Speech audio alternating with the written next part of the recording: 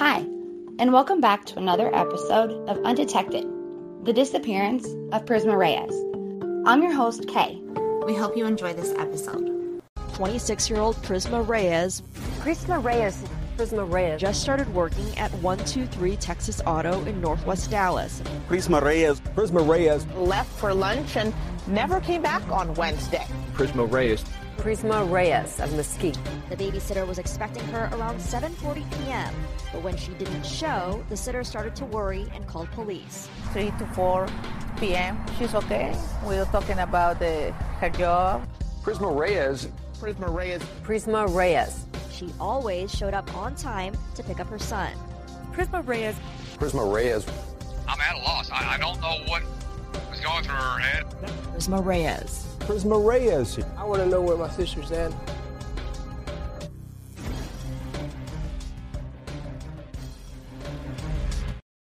Very important to clear the air right now, just for the fact that a lot of people have been narrating some new stories and just making up so many things about me and slandering my name. And my family's just a little bit worried that nothing can happen to me out of hate just because people think that I did something or I had something to do with Prisma's disappearance. So I think that's the reason why this is the best time to clear the air now, so people can realize that they've been looking at the wrong place the whole time. And I've been there for Dom. My family likes to be with Dom. He loves his brothers very much. He's the oldest, of course. And I think people should just research instead of listening to what somebody else says just because they think they're telling the truth. And I think that's how a lot of innocent people get hurt, no matter what the situation could be. A lot of people were saying that I never paid child support, and then there was other stories that I paid right after she went missing or right before she went missing. I paid over $50,000. Probably right now it's like around $60,000 that I paid of child support just with Dominic, and he's only 7 years old right now. There was another rumor about the judge didn't give me Dominic because something in the court order that I was not supposed to tell him that his mom was missing. That was a total lie. As you can see in the court order, it says that the dad had every right to tell Dominic that his mother was missing through the counselor, and he still sees his counselor every summer whenever I go pick him up. Or this last year, I had him for Christmas vacation, so he went to go see her as well. There was that I gave up custody. That, as you can see, there's plenty of pictures where him and Devin were having fun together, going to the main event, bowling, Six Flags, pretty much done everything these past few years.